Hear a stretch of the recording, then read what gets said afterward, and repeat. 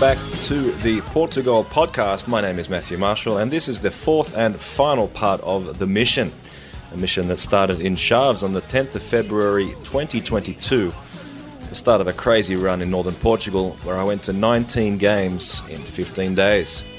Part 4 starts in Funchal in Madeira, a beautiful part of the world, birthplace of Cristiano Ronaldo, where Marítimo hosted Sporting Clube de Portugal. The music in this podcast is all from 1976. Sit back and enjoy.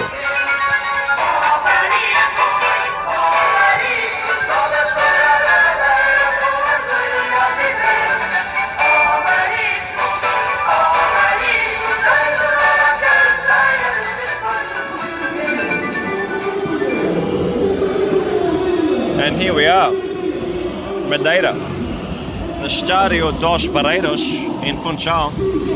What a beautiful view it is from up here in the press area, overlooking the bay and the mountains. I can see Nacional Stadium right up in the top there. And today we've got Marítimo hosting Sporting Clube de Portugal. Marítimo couldn't follow up that 3-0 win in Arouca, losing here 1-0 to Famalicão, where they hardly look like scoring. Joel Tegeu with a penalty saved, and they played the entire second half with a man down after Claudio Vink, right back, got sent off. So we see Vitor Costa back in at left back, Clécio in at right back, Tegeu, he's out with Bruno Jadas in. He'll play in an attacking midfield role behind Ali Poor. Quite a few changes for Sporting coming off that 3-0 win against Estoril. Sebastian Coates is back in. Mateus Reis slots into that left side of Amorim's three-man central defence with Nuno Santos, the left wing back. Two of their main attackers, Pot and Pablo Sarabia, are out, which means Daniel Bragança, he's in, and Islam Samani looks like he's going to partner Paulinho up front. Quite a few Sporting supporters here, as you would imagine, on a Saturday afternoon. Easy for them to get here from Lisboa and get back on a Sunday before starting a new work week. I'm really looking forward to this one, my first match here in Funchal.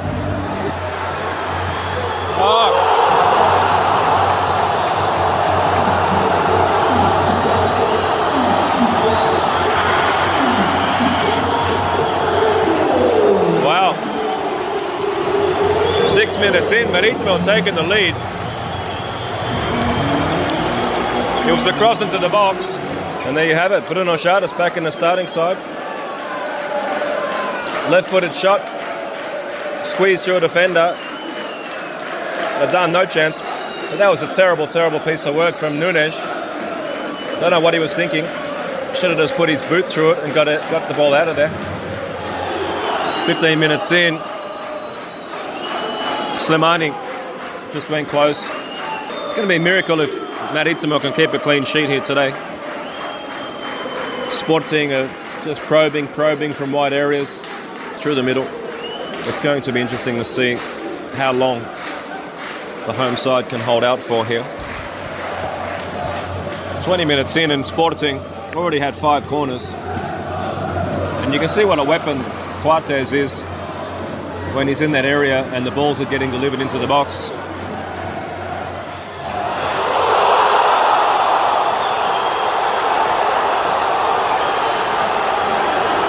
There it is, 38th minute equaliser. Overload down the left side. Nuno Santos, Mateus Reis, and then he gets to the byline, cuts it back to Islam Slimani. And he had a pretty simple finish there from close range.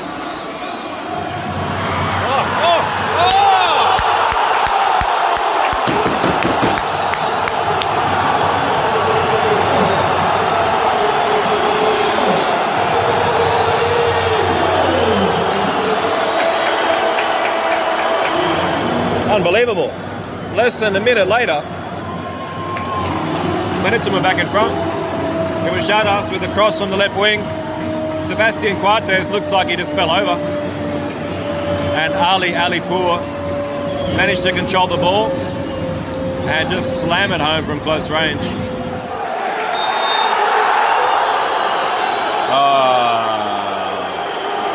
It's been called back for an offside.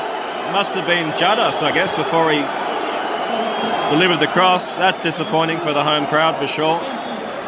58 minutes in, and it's been all sporting here to start the second half. Quite worrying signs for Maritimo. You're getting a bit closer now, Maritimo. We just saw Beltrame waste a really good chance, and now we've had Guitan, Alipur down the right wing, and Jadas was just screaming for the ball, but unfortunately Guitan couldn't get the ball over to him, and the Dans come out and cut the ball out. But some really good signs for the hosts here as they look to hit Sporting on the counter. Unbelievable. But Agansa's gone through, and his shot has hit the bar and the post and still not gone in. Incredible. I mean, Coates is playing as a striker now. Amorim, so light on substitutions. He's just taken Coates out of central defence. And he's staying up there, so expect a lot more crosses into the box here as we get into the 88th minute. And that's a wrap, 1-1. The Estadio dos Barreiros. Maritimo holding on under some late pressure from Sporting. Porto hit the bar and the post. Amorim throwing Coates up front. Crosses and corners repeatedly coming into the box, but Maritimo holding on and getting a really good point. They'll take that and they'll use this to build on, especially with Jadas coming back into the starting side. Okay, Maritimo 1, Sporting 1. Press conference is over, and I'm thankfully joined by Philippe here. Philippe, tell me a little about your story. You were telling me before that your family has been in Madeira for generations. I grew up here seeing Maritimo games, and my grandfather told me a lot of stories about the club, and I have a special feeling about the club. I went to Lisbon to study. I came back to Madeira. I work as an editor and a cameraman, and now I'm working for Maritimo TV, is our channel, the channel of the club. We don't have the rights to broadcast, so we capture the image and do highlights. We don't do only that. We capture the image of the youth teams and other sports teams, and we put on our site. A lot of people see us. Now, you said before you went to study in Lisbon, but you had a feeling you had to come back to Madeira. Was that always the plan, or when you went to Lisboa, were there any thoughts you might stay in the mainland? After study, I worked 2 years there, and my wife graduated. Then I came back because she wanted to come, because to have kids we have the feeling that the Madeira Island is the good place to take it. So she's from Madeira too, your wife? Yes, my wife is. We have 2 kids now. Enjoy living here. I bet. So what does Madeira mean to you as someone who's grown up here with family here? You know, how does it feel to you? Yeah, it's a special feeling because you grow up with the sea around the island, and I said to everyone, we have time to everything. In Lisbon, I take 1 hour to get home after work. Here, in 10 minutes, 5 minutes, I'm at home. So I have time to do other things, walk on near the sea, doing a lot of things, sports, and the quality of life here is very high.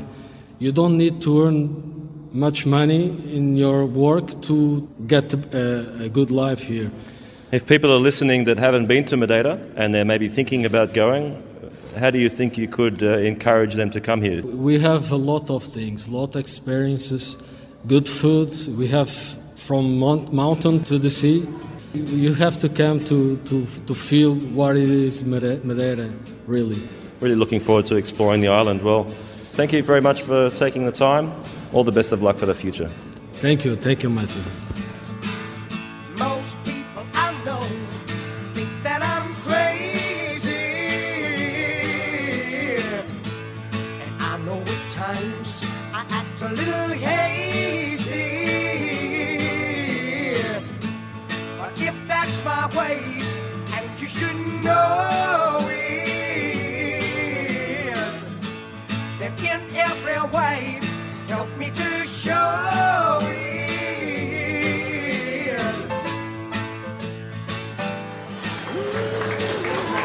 I'm at the Estadio da Madeira.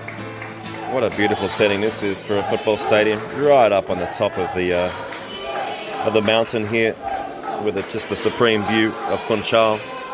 Amazing they built a stadium up here. Nacional, they've still got a chance of promotion. They're very hard to beat here in Madeira, and they take on Trofense, who are down towards the bottom of the Segunda Liga table. Some familiar names lining up for the host. Baiano at right back, Chico Ramos in the attacking midfield role, expecting him to have a big game, and Roches up front. You got to give it up for these Trofense supporters. I mean, they're making a fair bit of noise. There must be, let me count them, 1, 2, 7, maybe 8. No, 7. And they're over there in the corner. It looks like they're having a great time here at 11 o'clock in the morning in Madeira. Fair play, fair play. What you really notice at this level is there's just so many passes that are on, particularly switching of play. A lot of these players, they just don't have the vision. They can't see it. And then the chance is gone. As Roches out to Chico Ramos, hit it. Oh, just wide. But Nacional have had pretty much all the chances here. And it would be surprising if they don't score sooner or later. And just like that, Trofense have scored. It's Jose Gomes, the left back from Nacional, who just given the ball away so easily. And it looks like it was under the Zinho. He got past the keeper, he got taken really, really wide, but he managed to fire it in from a super tight angle, totally against the run of play and totally self-inflicted.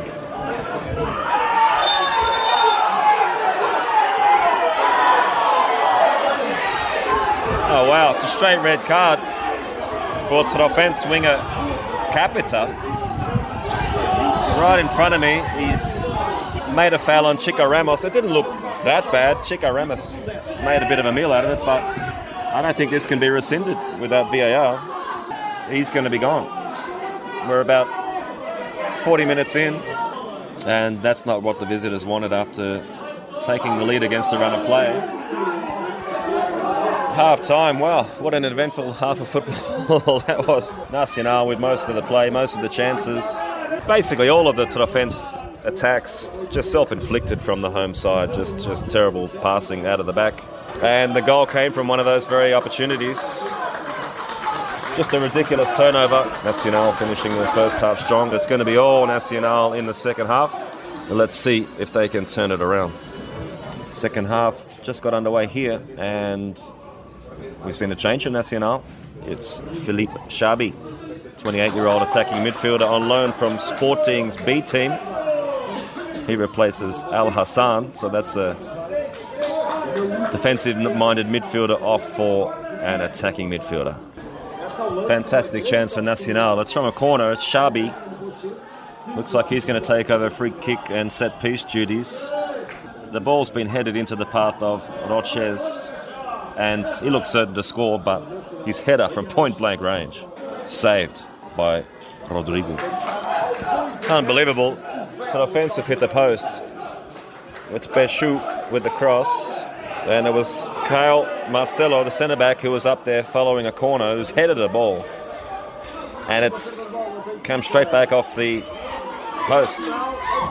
Oh, and now it's Beshu with a shot deflected over the bar. So suddenly, to defence, after being on the back foot for the first 8 or so minutes of this second half, hit the post, and it just seen a shot deflected wide, and now it's a corner.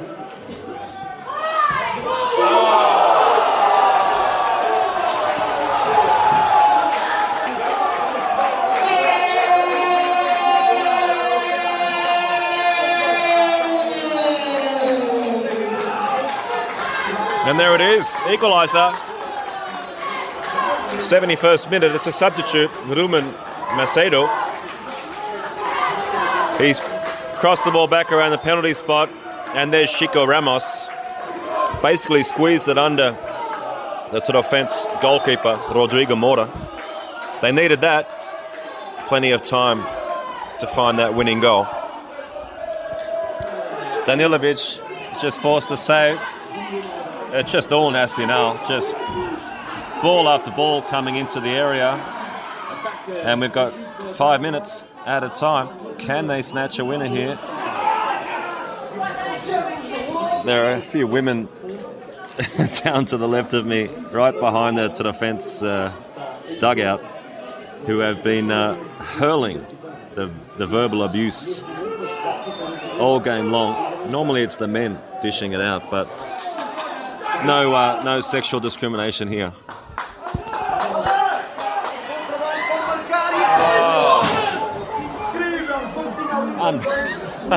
Unbelievable. So the defence already had a great chance, and now it's Gustavo Furtado, and glorious chance, but he's just missed it by a country mile.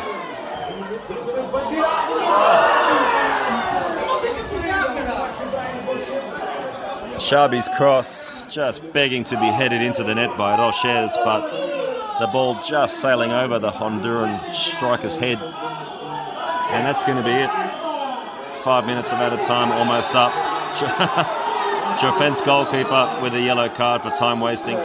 No, that's it. So you can see why, as I said, these teams are in the second division, and you can also see why Nacional probably won't get promoted this season, despite being a man up. Defence just had so many opportunities to score. Tremendous game, really exciting, really open in the final 20 or so minutes, but just not quite enough quality on the ball for Nacional to get the 2 goals they needed to take 3 points from this one.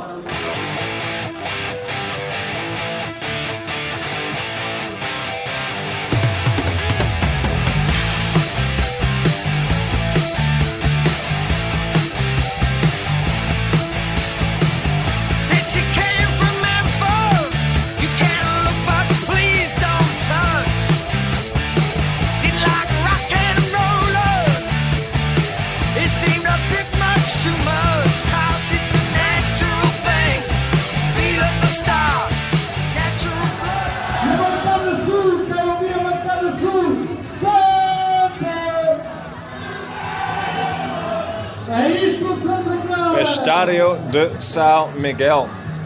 What a beauty. In Ponta Delgada, I was lucky to be on the island of São Miguel a few years ago. I had quite a lot of time to drive around and check it out. Just beautiful, green, cows living the life here. Volcanic, really interesting coastline. Really, really beautiful. And I'm happy to be back now as Santa Clara hosting Vizela. The drizzle is sweeping across the field here. It's a decent turnout. Vizela, I've seen a lot of their supporters in Ponta Delgada. There's about 100 of them here. Fair play to them for making the trip over. And I can see some Santa Clara supporters braving the weather on the opposite side of me here with their raincoats on. And the ones underneath me here have got a fair bit of protection. A lot of Santa Clara's action comes through the Brazilian duo Lincoln and Crisan. They are both responsible for 10 goals and 8 assists in the Primeira Liga. Full time here in São Miguel as I make my way onto the pitch up to the centre circle. I don't get to do this very often. This is nice. I couldn't do any recording during the match. The press area here in the stadium is behind some glass panels, which I found out were very effective. There were 2 instances where the rain just came in so hard and on a vicious angle, and all the people here that were not undercover quickly bolted out of their seats to scramble underneath the very limited space here underneath the stand. Santa Clara won 3-1. It was a deserved win. It was 0-0 at half-time, but you could see what they were trying to do early on down the right wing with Rafael Ramos, the right back, getting involved. And it's just so easy to see that the Brazilian duo of Lincoln and Crisan really the driving force of this team. They needed to wait till the 66th minute to take the lead. It was a cross from the right wing, Ramos, which saw Bruno Wilson head the ball into his own net. And then just 2 minutes later, It was Krizan at the back post who slammed the ball home. They allowed Vizela back into the game. It was Kennedy Boateng with an error that saw Kiko come in and get a goal back for the visitors, but then a very quick free kick saw Rui Costa catch the Vizela goalkeeper off his line in the 90th minute to seal the deal. I can't stress enough just how beautiful the Azores are, just green all over the place. Once you get out of Ponta Delgada itself and start driving around, you need a bit of luck with the weather because it can be cloudy very often here. So especially once you get higher up into the mountains, you do need a bit of luck to have any visibility at all in some of the beautiful spots. But Furnace, really beautiful. And the East Coast, really, really rough there.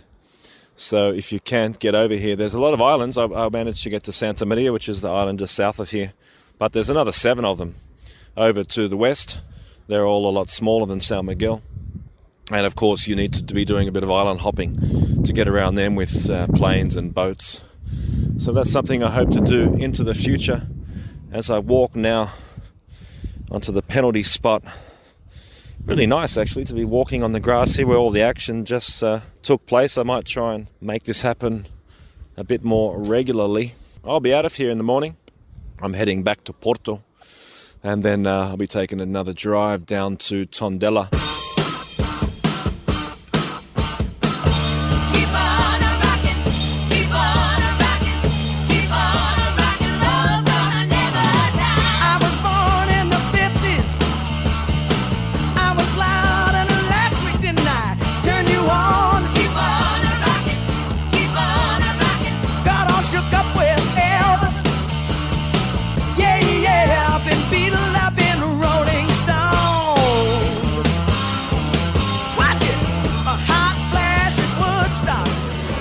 Well, back on the mainland and back at the Estadio João Cardoso. It's Tondela hosting Belenenses. Huge game. I just made it in time here. I had to leg it from Porto, get through some peak hour traffic, fill up before the price per litre hits €3, and stop by a joint I found here last time for a quick bite to eat, and made it here with about 10 minutes to spare. Beautiful. Pretty different Tondela team to the one I saw go down against Braga here. Paco Ayestaran ranked some changes in that cup game where they beat Mafra 3-0. Looks like he's rewarded some of those players. I'm pretty happy to see Tiago Dantas. He wasn't playing last time I was here. And from what I saw of Belenenses, I'd be very surprised if Tondela don't win this one. Players are about to come out onto the pitch.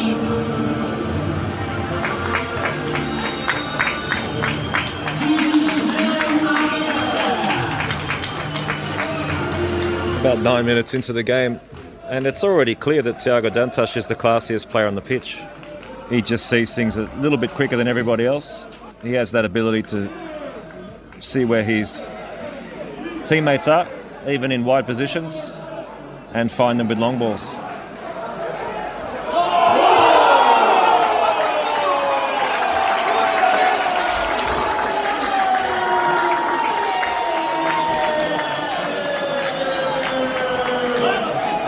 Into the 34th minute, Tondela 1-0 up.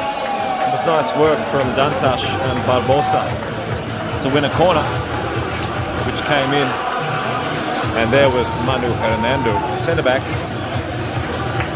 who headed the ball home. They deserved it. Belenenses really not creating anything. Afonso Sousa is trying hard, but he just can't get much space. As most of Tondela's good work continues to come through Tiago Dantas. Rafael Barbosa also looking pretty low up front. And there he is. It's Afonso Sousa, the guy I was just talking about. He's actually a member of that UEFA Youth League winning squad from Porto, and he just had a shot from outside the box, hit the crossbar. That's the closest Belenenses have come to scoring here in the 39th minute. Great move by Tondela. Rafael Barbosa's having a really strong game. He started the move. Pedro Augusto getting on the ball. Dos Anjos in the box. His cross has come across, but Tiago Dantas had to hit it with his left foot. and he missed it by a country mile. Half-time, Tondela deserved the lead. They should really be 2 up. It's interesting when you look at that Porto youth team squad. Obviously they had the quartet still at Porto. Diogo Costa, João Mario, Vitinha, Fabio Vieira. And then you got a bloke like Afonso Sousa who's had to drop down the pecking order as far as clubs go. And it's unlikely that Belenenses are going to avoid relegation. So it will be interesting to see what happens with a guy like Afonso Sousa. You've seen Luís Jorge, the under-21 manager for Portugal, basically use him as a substitute for Fabio Vieira for that team.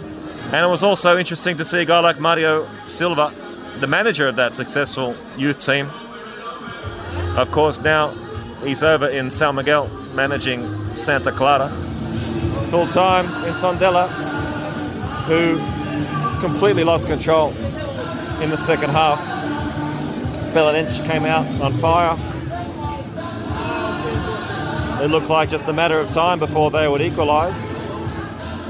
And that came in the 64th minute. It was Abel Câmara, the striker, who headed home from close range.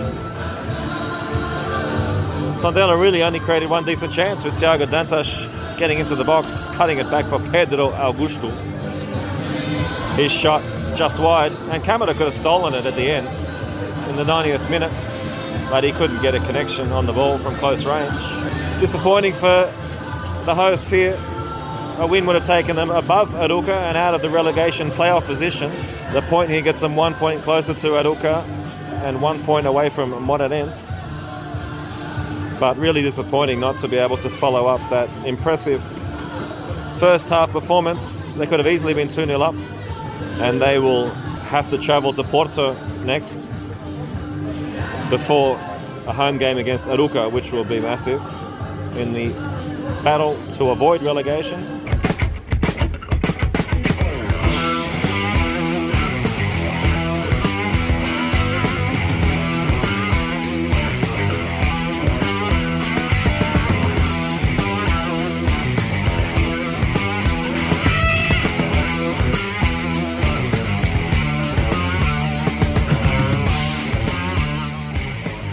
I'm standing inside the fortifications of the Castelo de Santa Maria de Feira, the castle here.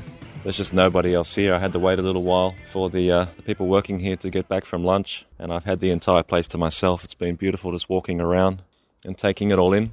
This place is interesting because it was really on the border of the Moorish kingdom and the northern Catholic kingdoms. This place existed before Portugal became a nation. It was a powerful family here, and it played an important role in the formation of Portugal, because when Dom Afonso waged war against his mother and her lover, the Count of Galicia, in the Battle of Sal Mamed in 1128, the rulers here backed Afonso, as did most of the powerful families. They thought it would be much better if Afonso took over, and that he did. A few years later, he became the first king of Portugal. It's really interesting to see the way they adapted the fortifications here to go from crossbows, arrows, and those sorts of weapons to gunpowder and guns. There's not a whole lot of it left. There was a huge fire here in the 18th century, but I've just come along the eastern walls here, and it's a really, really nice view of the castle. And I climbed up one of the towers and had a really nice view of the football stadium, Feirense. Well worth a visit. It's really the main attraction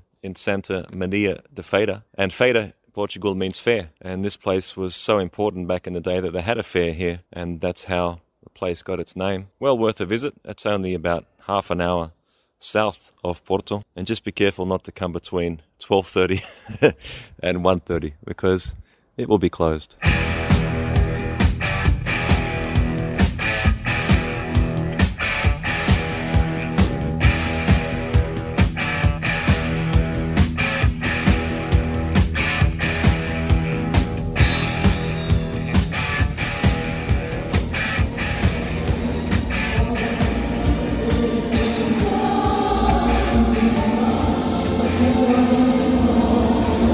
At the Estádio do Dragão, Europa League.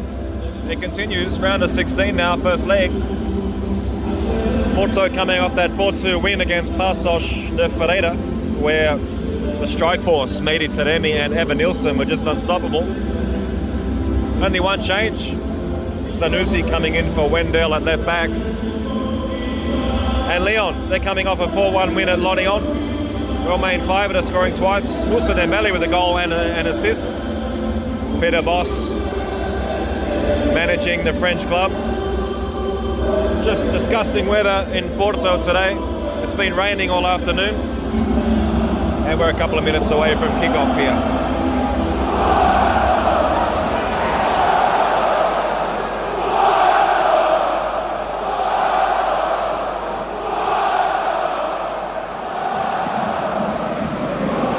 Third minute, still 0-0. Karl Toko Akambi had a fantastic chance to put Lyon ahead just a couple of minutes ago. Cross came in.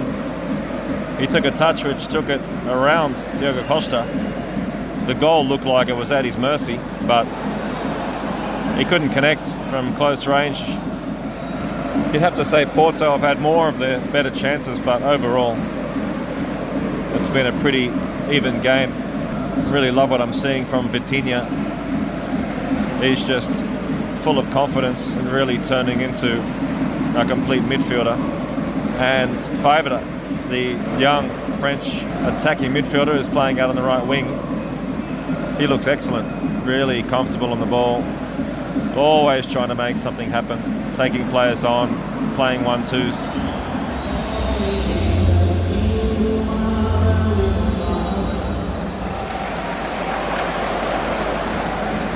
Second half has started. Pepe, who took a knock to the head early on, is off. Ruben Semedo, with his long hair, he's on. Already we're seeing a lot more attack. Just 5 minutes into the second half, Mehdi Taremi shot wide, and then we've just seen Moussa Dembele fire wide from close range. Lyon have had a few chances in the last couple of minutes. Porto looking really, really nervous. I'm not sure how much of that is due to Pep being subbed off at half-time, but Lyon are looking really dangerous. 59th minute, Lyon had the ball into the net. It was Akambi. Nice work from the left wing. He linked up with Dembele, and then the ball came out to Paqueta, who side-footed it into the corner. Linesman has his flag up. And it's a goal. The home crowd have gone completely silent here. The Lyon fans up in the top corner of the stadium making plenty of noise. You can see that coming a mile away. I mean, as I said, Porto looking so nervous. Lyon just creating chance after chance. Let's see how the Dragons react now with 30 minutes to go.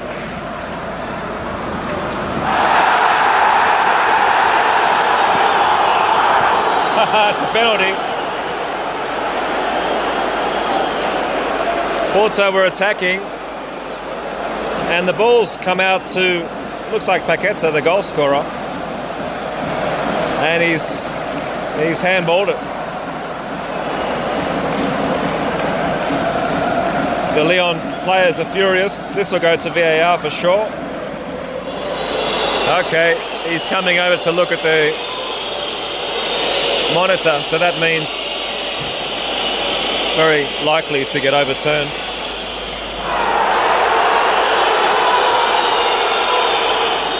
Yeah, I mean, when the referee goes over to the monitor like that, you're almost guaranteed that they're going to overturn the decision. What's happened is the ball's come across and it's hit Paqueta's thigh and then bounced up off his thigh into his arm. It was only a matter of time before Sergio Conceição introduced Tony Martinez, Spanish striker who scored those 2 goals here against Lazio. I've just got zero idea why Conceição wouldn't have brought Fabio Vieira on before. I mean, Otavio with the ball's basically done nothing all game, as it looks like Vieira and Galeno are about to come on as we approach the 80-minute mark. Time running out for Porto here. We're into added time. They had a couple of chances. Vieira and Galeno really with the best chance from close range. Sergio Conceição hasn't had one of his better games today. Lyon are a quality team. Peter Bosz is a quality manager. Porto trying desperately hard to find an equaliser. Let's see if they can do that from this corner. Vitinha. No, straight at Anthony Lopes, who's had a strong game. Can't be too long to go now, as a lot of the Porto supporters start leaving the stadium. That's a bit lame, but here we go.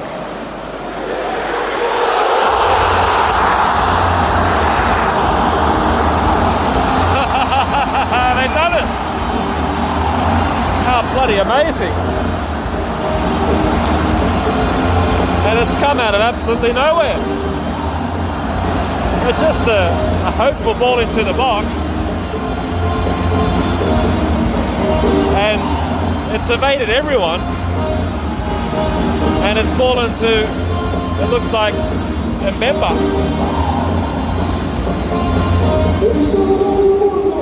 And it also looked like he completely miscued his shot. It somehow sailed into the roof of the net. Amazing. It looked like Leon were going to hold on. Oh, here we go, VAR. It's another VAR. It's been ruled out. It's taken a touch off one of the Porto players before it got to Mbemba, who was about a yard offside.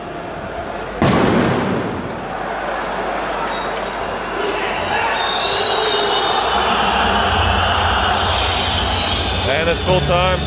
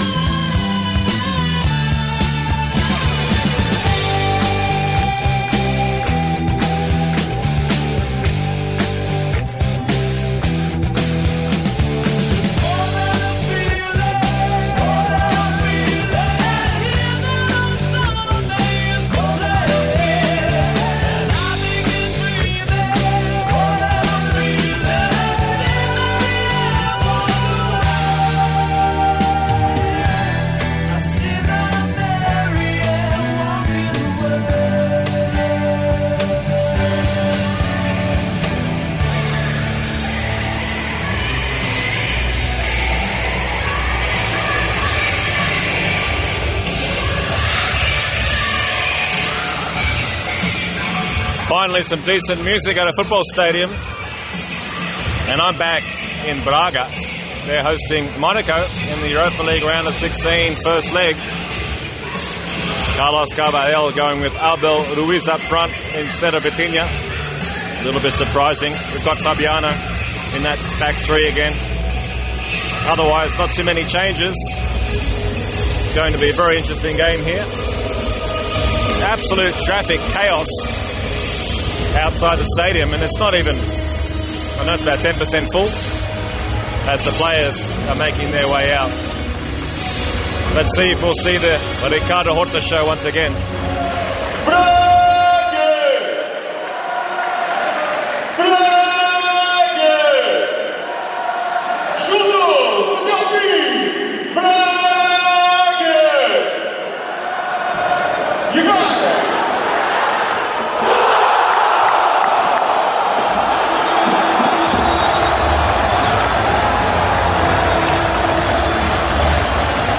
Ruiz put Braga in front in the 3rd minute. He headed a corner on target, the ball went back out, but then it's been fired in by Rodrigo Gomes, and the ball just found Ruiz, and he's got behind the defence and slotted it home.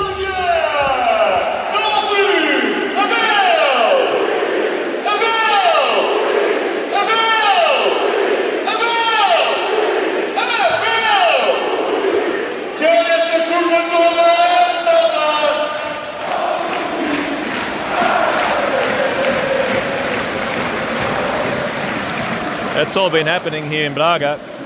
Monaco got on top, and then out of nowhere, Ricardo Horta shot from distance. It was a tricky one that bounced right at Nubel, and he's deflected it onto the post. And then the ball just bounced basically straight over him. And then Braga had a couple more chances, but then out of nowhere, Vanderson, the right back, just lobbed the ball into the box, and it's evaded everyone and fallen straight to Wissam Ben Yedder, who's headed the ball past Mateusz to equalise. We've got some VAR action going on here. It's taking quite a while. It looks like it's going to be offside.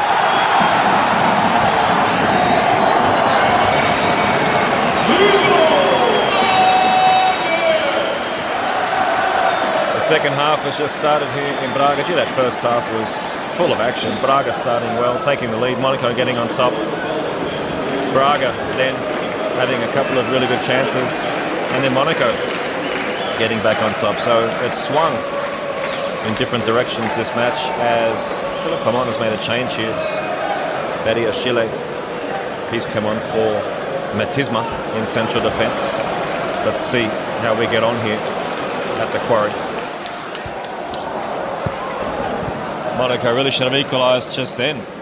A few minutes into the second half, Jean Lucas releasing Gelson Martins, who's got the ball basically on the penalty spot, but Mateusz again has come off his line, got down and saved the shot. I mean, Mateusz is basically man of the match here in that second leg against Sheriff, and he's continued off that form in the Europa League. He's been outstanding. And Caballal is getting ready to make 2 substitutions here. Vitinha on for Abel Ruiz. And it's going to be Jan Couto. Okay, so Fabiano will go back over to the right wing back position, and we'll have Paulo Oliveira take his spot.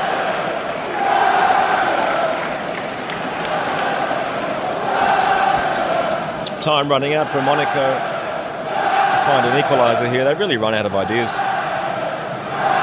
Philippe Clement has made a couple of changes, but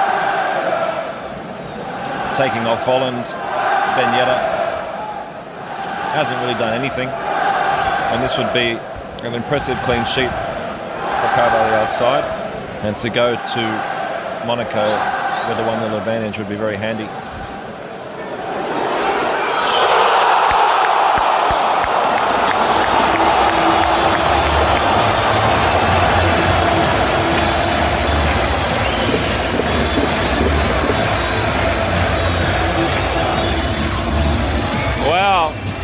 Braga 2-0. 89th minute, it's Fabiano with a cross from the right wing, and it's evaded Monaco's defence. Fell to Vitinha, who's headed it into the bottom corner. Here we go.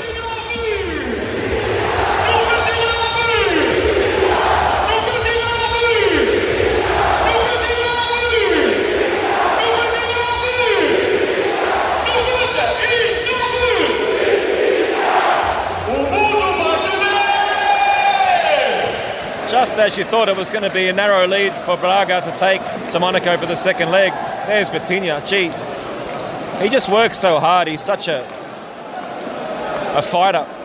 He's such a good guy to have in your team. And this Braga side, really good to watch.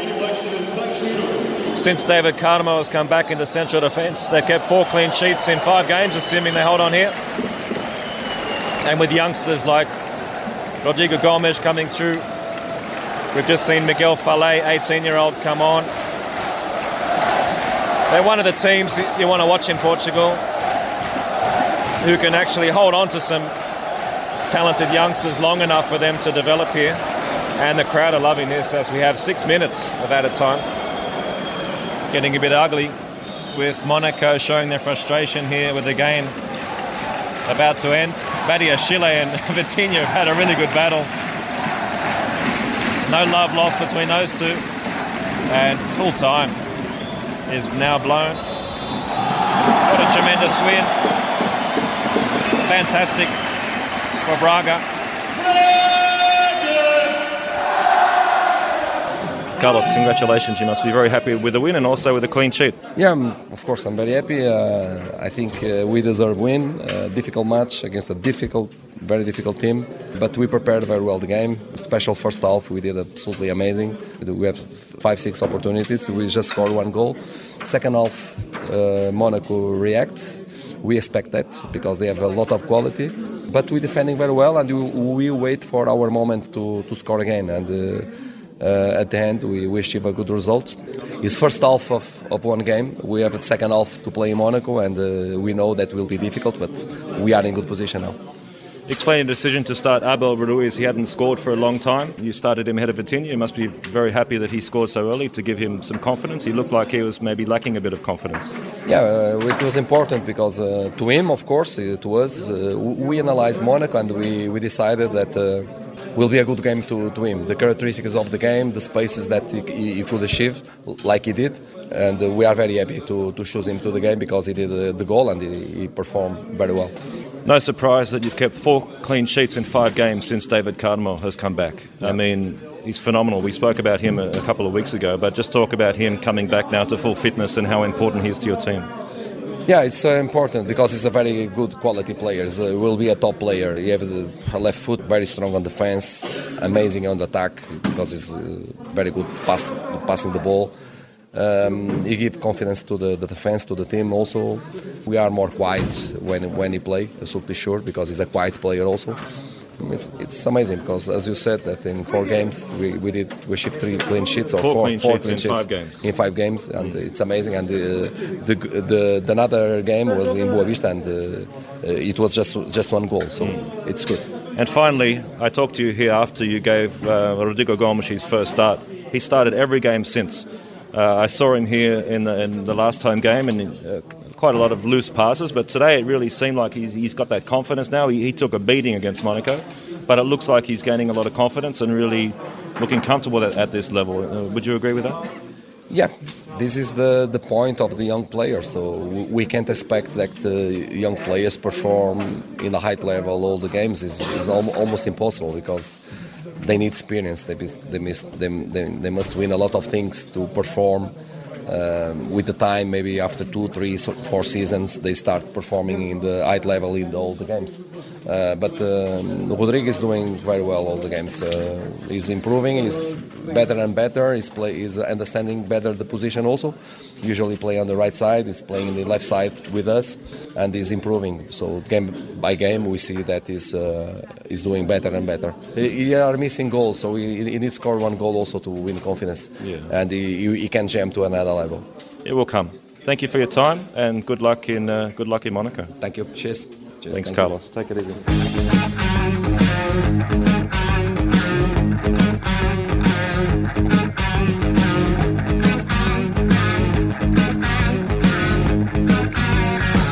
Don't believe me if I tell you, not a word of this is true.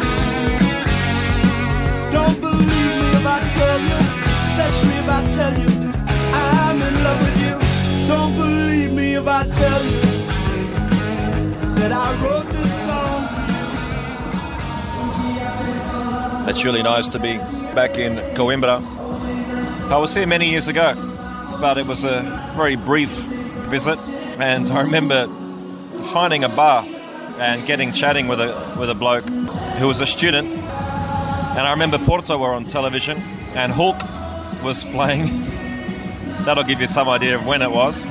And we must have shared 3 bottles of wine, got chatting about a whole bunch of things, and he recommended me to buy a book called The Crusades Through Arab Eyes. I did actually buy the book. It took me a long time to read it. I got round to that last summer. It was very interesting. And today I visited the Santa Cruz Monastery.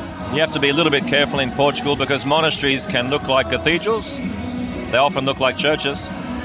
But it's actually a monastery. It was set up by the first king of Portugal, Dom Afonso, and he's buried there opposite his son, the second king of Portugal. Really interesting history in Coimbra. I'm at a stadium that's built for international matches. The press area here is just humongous. It's the Estadio Cidade de Coimbra, one of the stadiums they upgraded for the 2004 European Championship. The other ones were Leiria, Aveiro. Of course, they built the stadium in the Algarve for that tournament.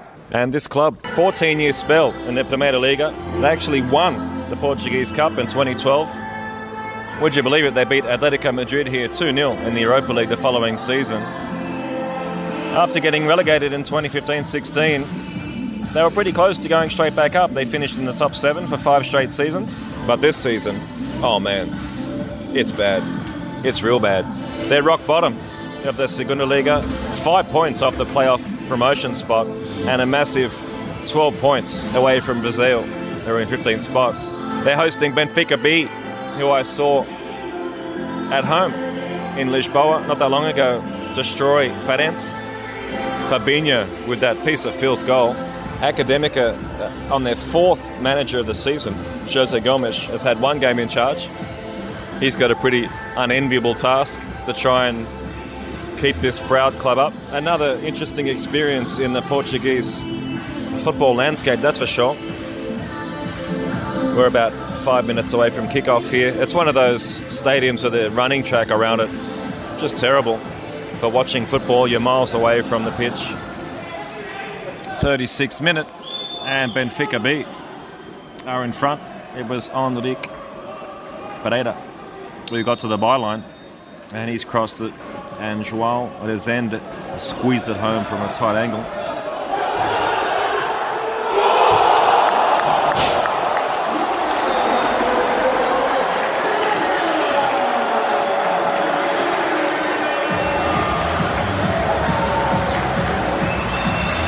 Well, there we go.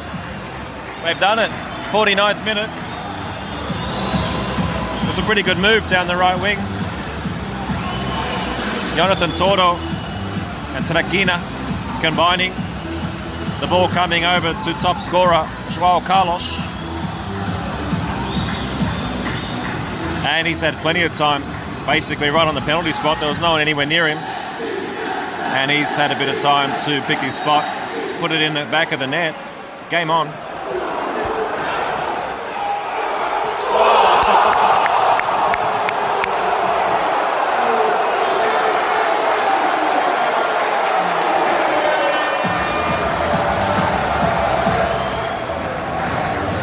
Unbelievable. Academica in the lead. Just a couple of minutes after equalising. It's Costinha with a cross from the left wing. It's caused a bunch of confusion. The ball's come back in the box again, and it looks like João Carlos has scored his second.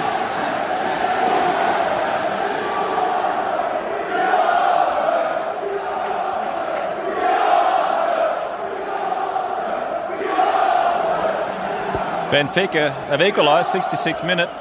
Academica were actually looking really good after taking the lead, but it's Martin Neto, the midfielder. He's had a shot from distance.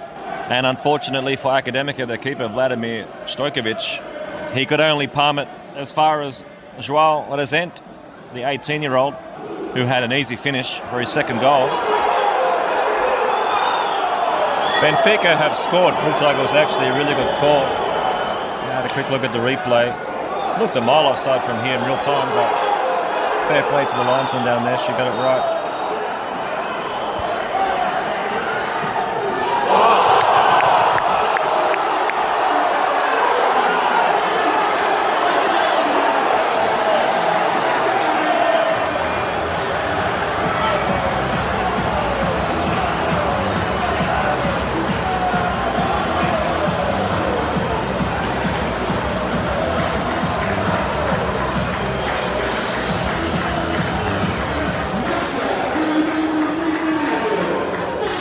Unbelievable. What a game. 89th minute. Academica have equalised to make it 3-3. That's Fabio Forte, who's sent Mauro Caballero through. He was well wide, but he's taken it on his left foot with a volley and just smashed it into the top corner. What a goal. And now Caballero's been sent off. Couldn't have been more than a minute after scoring. There's a Benfica player rolling all over the floor. So they got involved in a bit of a tangle, and then it looks like in trying to jump over the Benfica player, I still can't see who it is. He might have accidentally stepped on part of his head or scraped his head with his studs or something. Will that make a difference? Oh my God. I can't believe what I've just seen. That was incredible. It was a free kick from way out for Benfica, and Stojkovic has come out to try and punch it away. He's done that, but only as far as Thiago Gouveia. And with Stojkovic out of his area, Gouveia has hit it from distance, right on the edge of the 18-yard box, into the top corner. I'm shocked. What a game! This is the best game I've seen in my time here in Portugal, easily. The Boa Vista Benfica game was excellent, but this one has surpassed it. Full time, just unbelievable. I'm going to go and find a bar. I was hoping they would at least draw, so they would be a bit more willing to speak to me and a bit more jovial. These Academica supporters are not going to be happy whatsoever. All right, I've managed to track down an Academica supporter who's not too depressed to speak to me. Guilherme, how are you? Hi, I'm fine. It was a tough game. It was a very important game to avoid the relegation. You told me you're 23 years old? I'm 23, yeah. And you started coming to games here when you were 5? When I'm 5, yeah. So that means basically Academica were in the Primeira Liga since you knew them? Yeah, I saw Academica in Primeira Liga 10 years, I think. Then we've got to relegation in 2015, but in this year all things went wrong, went very bad. Let's go back a bit to some happier times. Obviously, Taça de Portugal, that must have been magic. Yeah. What do you remember about that day? Yeah, I was 13 years old. I remember to wake up and see a lot of people to went to Lisbon to see Academica. It was a game with Sporting Portugal. We were with the feeling that it would be very difficult to win, but we started the game very well. We scored in the 4th minute, and then the team had a very good game, and in the final minutes we had a little bit of a heart attack with Sporting attacking, but it was I think it's one of the best days of my life. It was a very good memory, and we hope that Academica can return to that glorious day.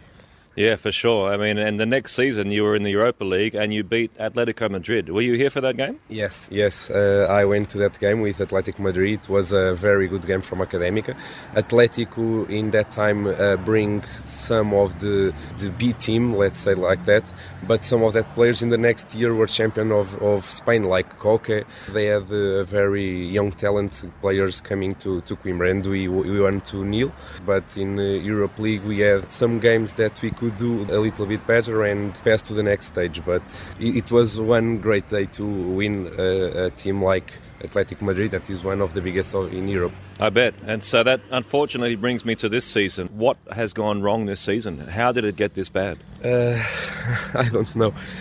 We signed a lot of players that were not good to this level, to second league, and I think that Academic is a special club, and with the relegation to the second league we have a breakdown, let's say, in to the city, to some fans. We have economical issues and difficulties, so it's like a mix of all the things, and it comes to a very, very bad season. We are in last place, and after this game I think that we are going to be relegated to the third division. We never went to the third league. We were always on a second league or first league. Yeah, it's almost unthinkable. I mean, Zé Gomes is like your 4th manager of the season now. I mean, what's going on? It seems to me, I've been to quite a few clubs, and when you see this going on, it seems it's not the players, it's not the manager, it's everything above. Is that a problem? Is that what you're seeing? Yeah, it's a big problem. Starting from the president and the other people that follow him. It's not manager's fault, because we are like in the 4th manager, and the team always plays the same. The team doesn't have strength and attitude in the games. It's easier to send off the manager instead of send off 13 players, for example. What I noticed is that your defence was very old today. You had 2 33 years old, 1 39 years old. You had Costinha, the winger, 20-year-old, who's come through your academy. You had the centre-back you bought him from Porto, 21-year-old. But overall, it's an old team. Yes. Is that a problem that you see also? Yes. Especially in the defense, like you said, we played against Benfica B, and they have several young players, and that kind of players are very fast. We had Porto B winning the second division a few years ago. It looks like Benfica could win this season.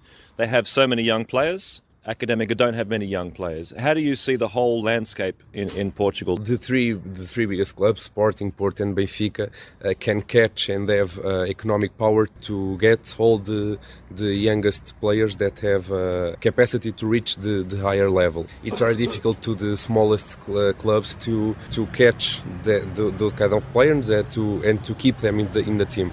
So it's very difficult. Portugal has a lot of inequality between the three biggest clubs and the other ones. So it's very difficult to have the youngest players that can increase the quality of the team. How are you going to feel in the Liga 3? You'll still come and support this club, but how do you think that will affect the club overall dropping down? Could it be a good thing? Do you think it will be a good time to clean out all these old players and just go with the youngsters? I hope that we can do that, but when we get relegation from the first division to second one, we thought that, but it wasn't. The board team didn't do that. I hope that the relegation can make Academica restructure and bet in the youngest players from the academy, but I don't know. We have a lot of financial problems, and those problems will be higher. It will be very difficult times for Academica. Sure, it's not over. I mean, you can score goals, so we've seen that, but obviously defending is another problem. Like we said in the stadium, we don't know how a team that scored 6 goals in 2 games only makes 1 point. I think that shows all the Academica season. We score a lot of goals, but we concede a lot more. So it's very difficult. Thank you for your time, Guilherme, and best of luck for the rest of the season. Thank you.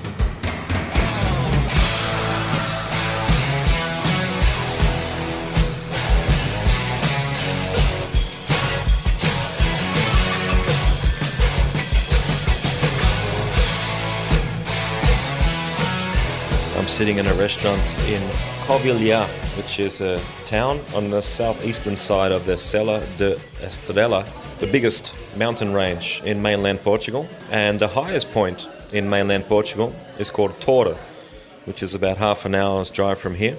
There's a lot of hiking up in the mountains. They actually do a little bit of skiing there, and they produce a very, very tasty cheese.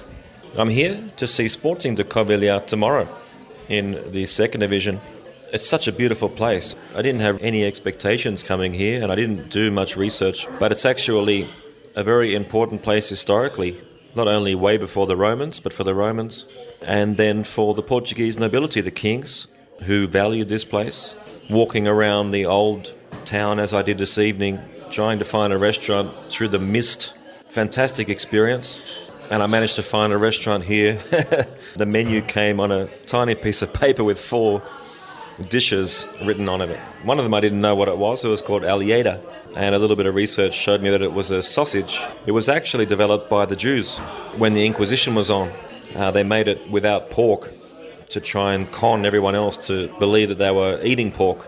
There was a fair bit of that stuff going on in the Inquisition, as you can imagine, which takes me back to Coimbra. Had another look around. I went into that beautiful Joanina library, which unfortunately now they don't allow you to take pictures in, but it's definitely worth a visit, and it's such a great place. Guimarães was the first capital of Portugal. Coimbra was the second capital of Portugal before Lisboa, and it's a university town. Very, very international. You meet people from all over the place, young people who are going to study there. It's a town of learning. What I realized today walking around there is the juxtaposition of what you saw during the Salazar regime, where he was basically dumbing down the education system. It was in his interest that people were not educated, and in Coimbra, it's the complete opposite of that. It's all about learning, about ideas, about freedom of expression, and even walking up the streets, they have a lot of information on outside the buildings. And one of them I walked past was the press, one of the first printing presses in Portugal. And they had some information there. And they also stated that, Salazar shut it down. I think that was what made it click in my brain, that, as I said, the juxtaposition of that fact of generations of Portuguese people suffering in the education system, and yet Coimbra really existing as a place of higher learning and knowledge. Half time at the Estadio Municipal José dos Santos Pinto. And it's Sporting Covilhã 0, Tenerife 0. One of the dullest halves of football you'll ever see here. Neither goalkeeper with a save to make. The only chance for Covilhã came through Rui Gomes, guy who scored that goal at Penafiel.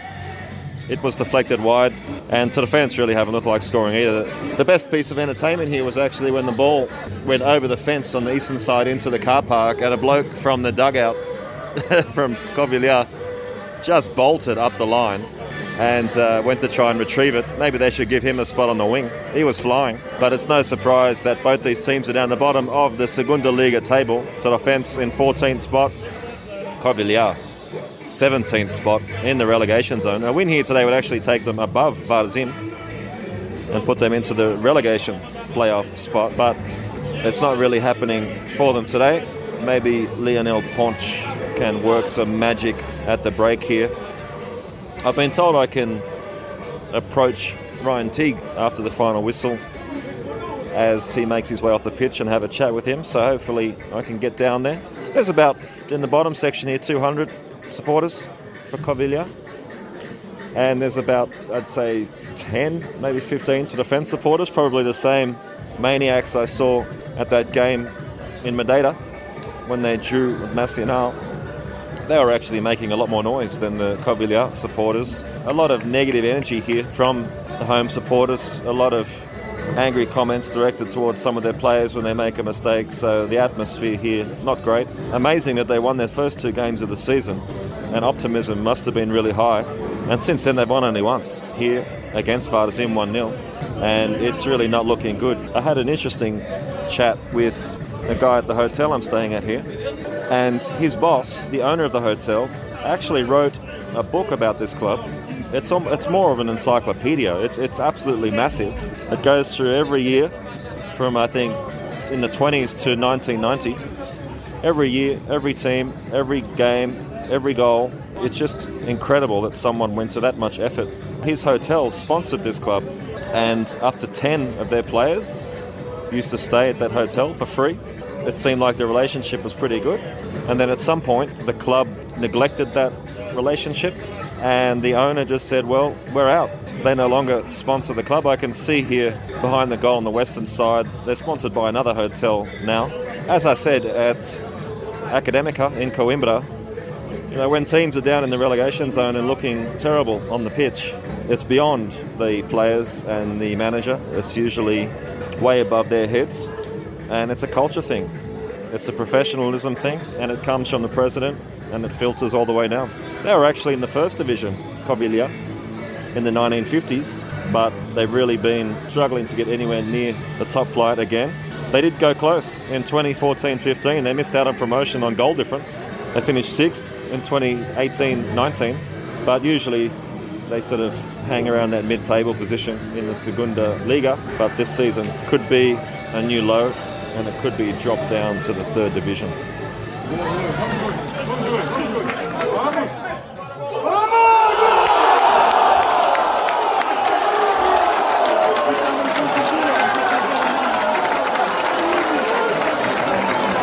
It's a goal. 58th minute. Covilhã taking the lead. It was great work by Rui Gomes down the left wing. He got to the byline, crossed it in. And Kukula, who's had a pretty tough game. No one anywhere near him. And he's headed the ball home from about a yard out, giving the crowd something to get excited about at last. Great to hear. Great to see some positivity here in Covilhã. Let's see if Tenerife can respond.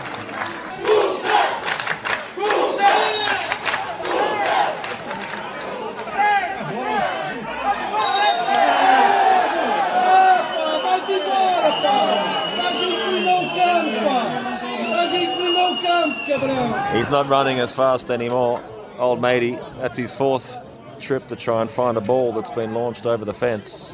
He's running out of energy. We've got about 10 minutes to go here to the fence, starting to throw players forward. as they chase an equaliser.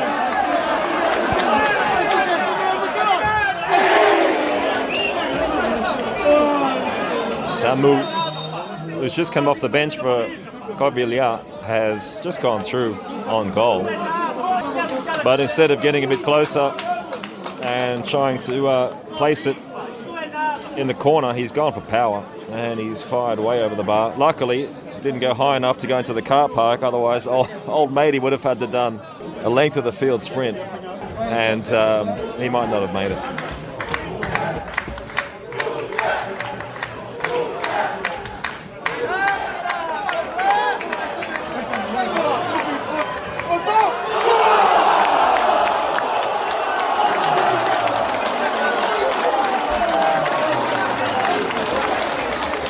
'85th minute, and it's 2-0. Samu, who just had a chance a couple of minutes before. Rui Gomes has found him out on the left wing. There was no one anywhere near him. It's an offence committing way too many players forward. And this time, from further out with his right foot, he's found the bottom corner. And surely, that will be the first win of the year for Corbilliard.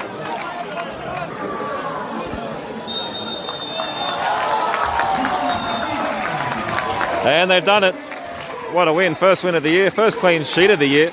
Takes them out of the relegation zone. They really needed some confidence. And maybe this win will give them enough confidence to go on and avoid dropping down to the third division.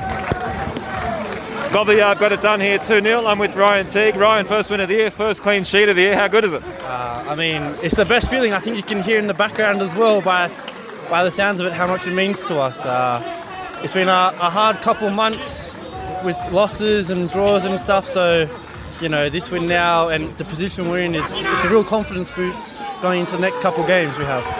You had a couple of players joined in the winter who linked up for the goal.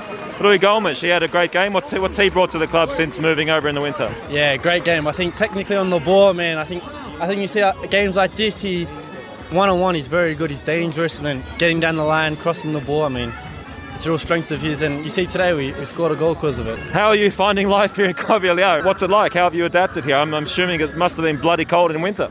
I mean, it's quite different coming from Sydney, a place like Sydney where it's hot most of the time, so... But, you know, it's different. I mean, life's all about different experiences and different opportunities, and this is one of them, and I'm just getting accustomed to the climate, the people, and the community here, so it's been good. How's your Portuguese? It's getting along better than people think, I'm pretty sure. I've been here for over 2 years now, so hopefully I can speak some of it. I'm staying in a hotel. I know you stayed there for a couple of months, but now how's your living situation? Tell me how you're living. How's life going? It's good. I have an apartment here with one of the boys, David, the left back, so... Have your parents been able to get over here, see how you're living and experience this part of Portugal? My dad was over here a month ago. It was good to see him. I haven't seen him in a long time, but unfortunately, like you said, because of COVID, I haven't seen my mum and my younger sister in over 2 years now, so it gets difficult at times, I'm not going to lie. But. What do you get up to in your time off here? I mean, such a beautiful part of Portugal. The air is so clean, so much outdoor sort of activities. What do you get up to? To be honest, we have a lot of hard trainings in the mornings and the afternoons. Most of the time I'm resting, but when I like to go out, like you said, they have the Serra da Estrela here, which is where the snow is. So, best of luck for the rest of the season, and good luck for your career. Yeah, I appreciate it. Thank you.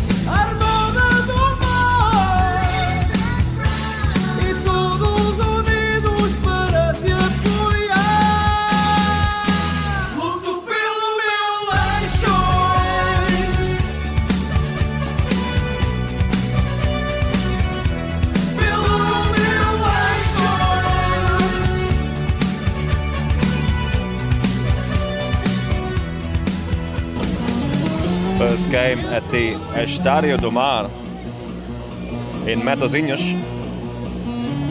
There's a beautiful mural of Vitor Oliveira, the legendary manager who was actually born in Matosinhos.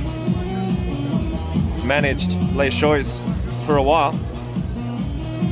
And tonight they are hosting Vila Franquense. Leixões have won their last 3 matches, climbing up to 7th in the Segunda Liga. Vila Franquense lost their last 2. Leixões were ever present in the first division from 1959 all the way up to 1977. And most recently they had a 3-season spell which ended in 2010. The biggest success they've had here was the Taça de Portugal in 1961. I'm situated right next to the stadium announcer, which is always good, right behind the supporters here. I can reach out and touch them.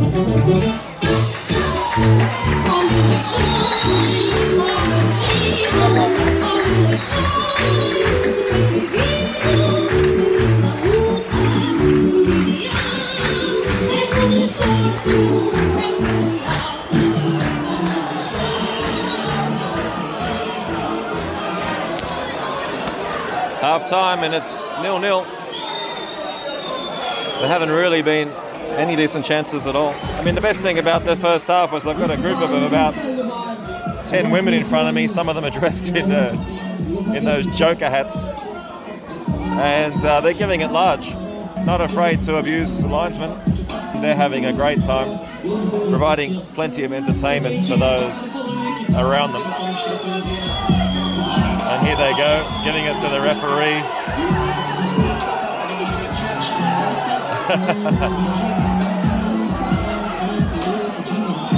There's one guy down there who's on crutches, and he's just used one of his crutches to smash the makeshift tunnel that the referees go through.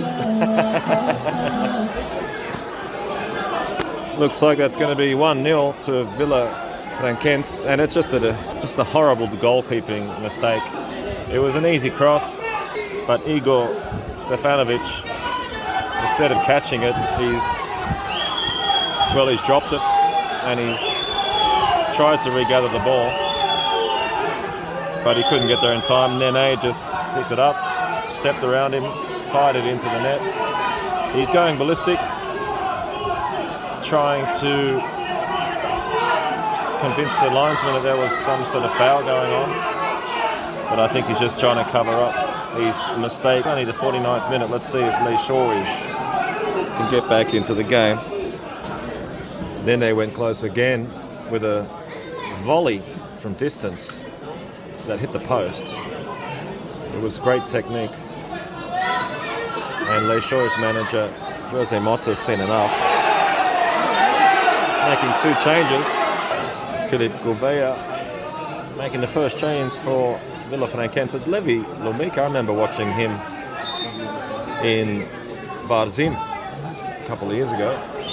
2 more changes coming on as Fabinho. Not sure why he didn't start. He scored 4 goals in his last 3 games. And also Edivaldo, who has gone straight up front.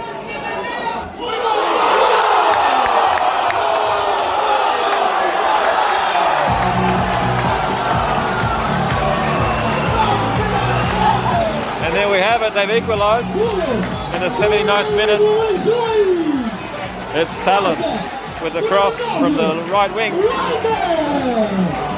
And Wendell,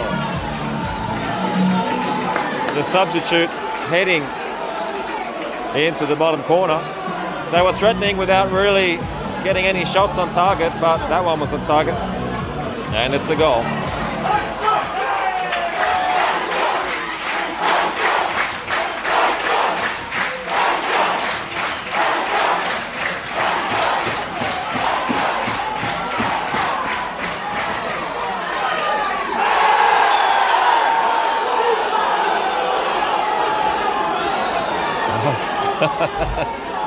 The home crowd, these women are hilarious.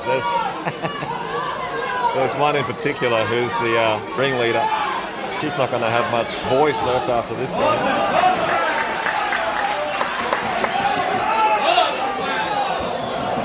Unbelievable. Lee Shoy's have had 3 chances in that at time. Both centre-backs have headed corners wide. And Fabinho smashed a shot at goal, but it was deflected over the bar. Time running out.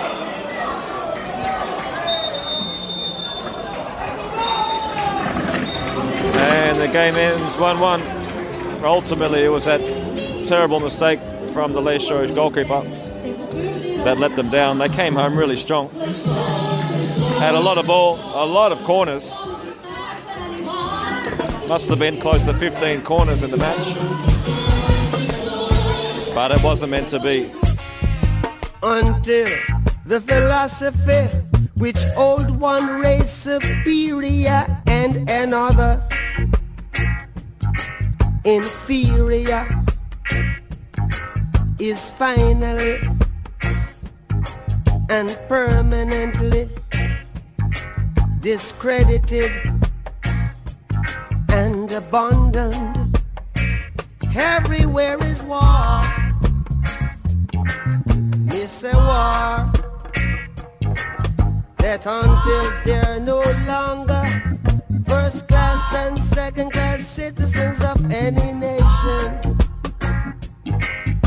until the color of a man's skin is of no more significance than the color of his eyes.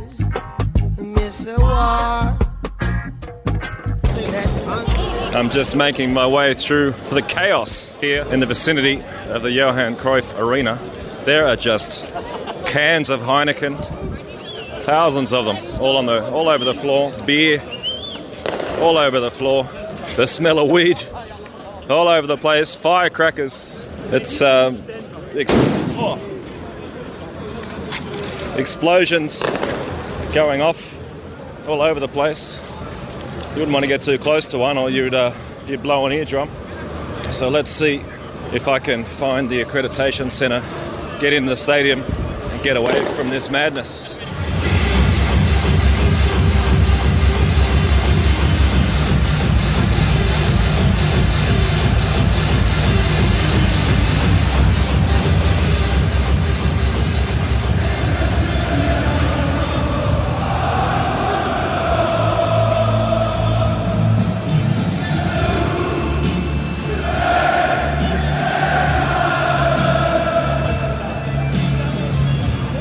After some of the games I've been to in Portugal, it doesn't only feel like I'm in another country, it feels like I'm on a different planet. The support here is just next level. They're all together, they're all obsessive, they're all fanatical. Benfica have filled out their away allocation, and I've seen some other Benfica supporters in different parts of the stadium. It's going to be full. And one of the things you notice here is that people have just given up wearing masks. That particular approach to the COVID pandemic has gone out the window. I've been here only once before, in 2004, maybe 2005. Ajax against Heerenveen. Huntelaar was playing for Heerenveen that day. I was with a bunch of guys, only one of them I knew, and it was non-stop joint action. No sooner had one started to be smoked that someone was rolling another one. As the lights go out here at the Johan Cruyff Arena, I mean, they just take the whole production to the next level with the music, now the lights. We're about 5 minutes away from kickoff. What a great atmosphere.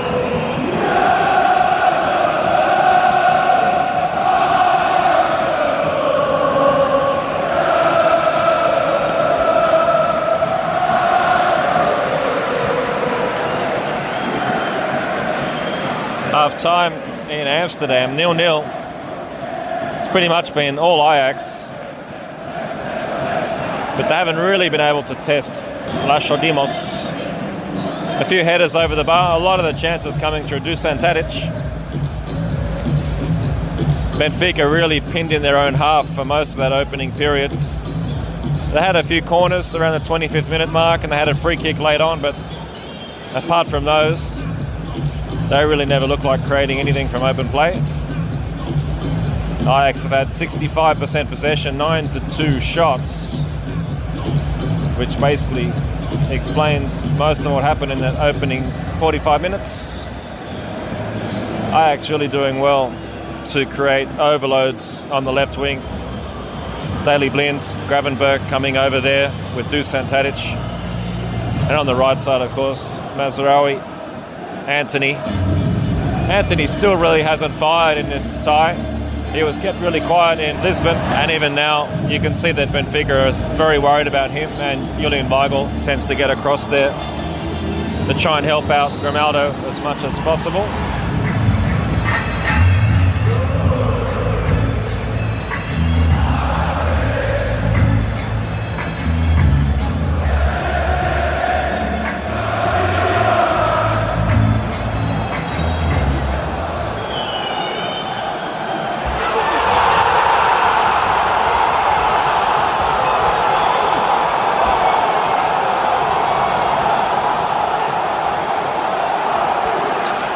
And there it is, 77th minute, but it's not Ajax, it's Benfica.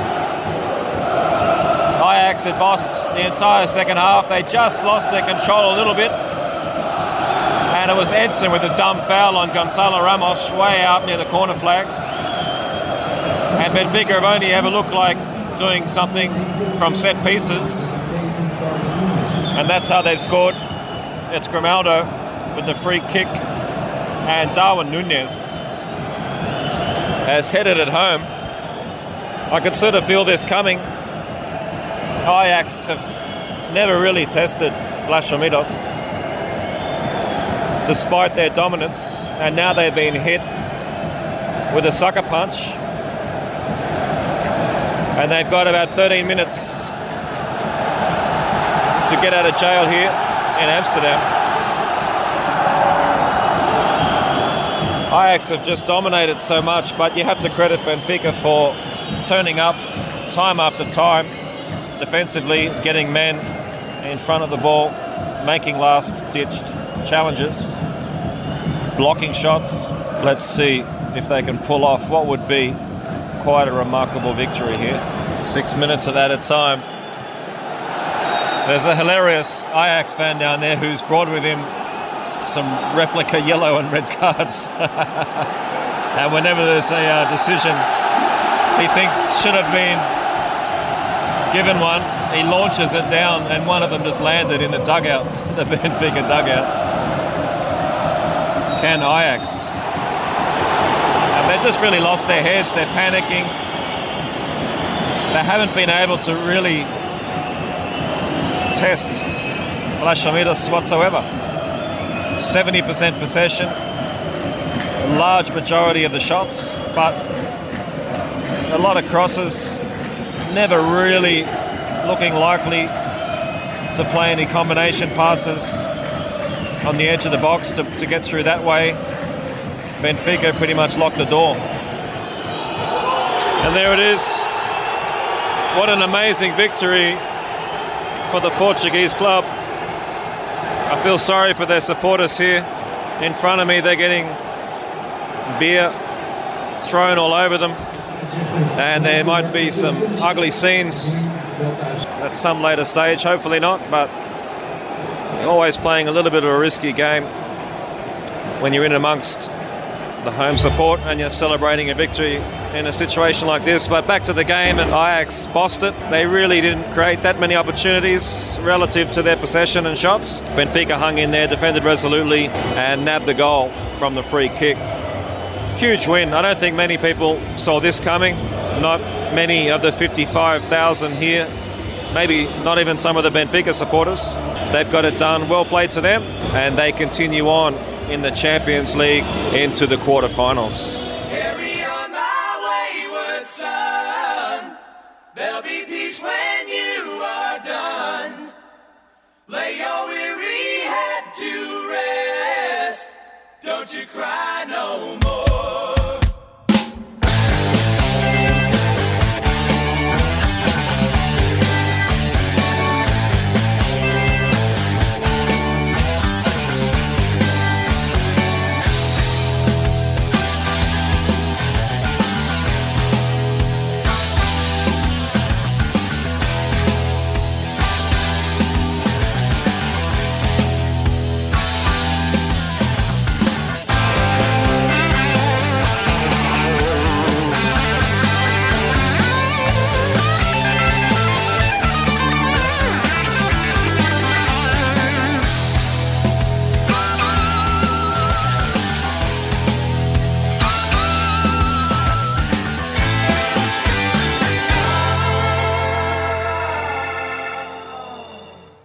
Once I rose above the noise and confusion, just to get a glimpse beyond this illusion. I was soaring ever higher, but I flew too high. Though my eyes could see, I still was a blind man.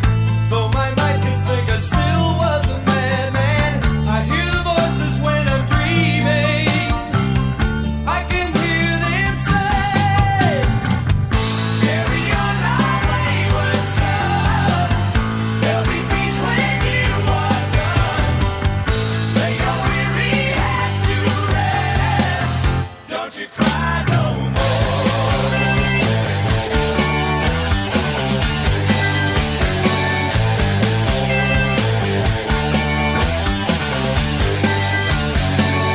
Masquerading as a man with a reason. My charade is the event of the season. And if I claim to be a wise man, it surely means that I don't know. On the stormy sea of moving emotion, tossed about I'm like a ship on the ocean. I set a course for winds of fortune, but I hear the voices say, carry on my wayward son. There'll be peace when you are done. Lay your weary head to rest. Don't you cry no more. No!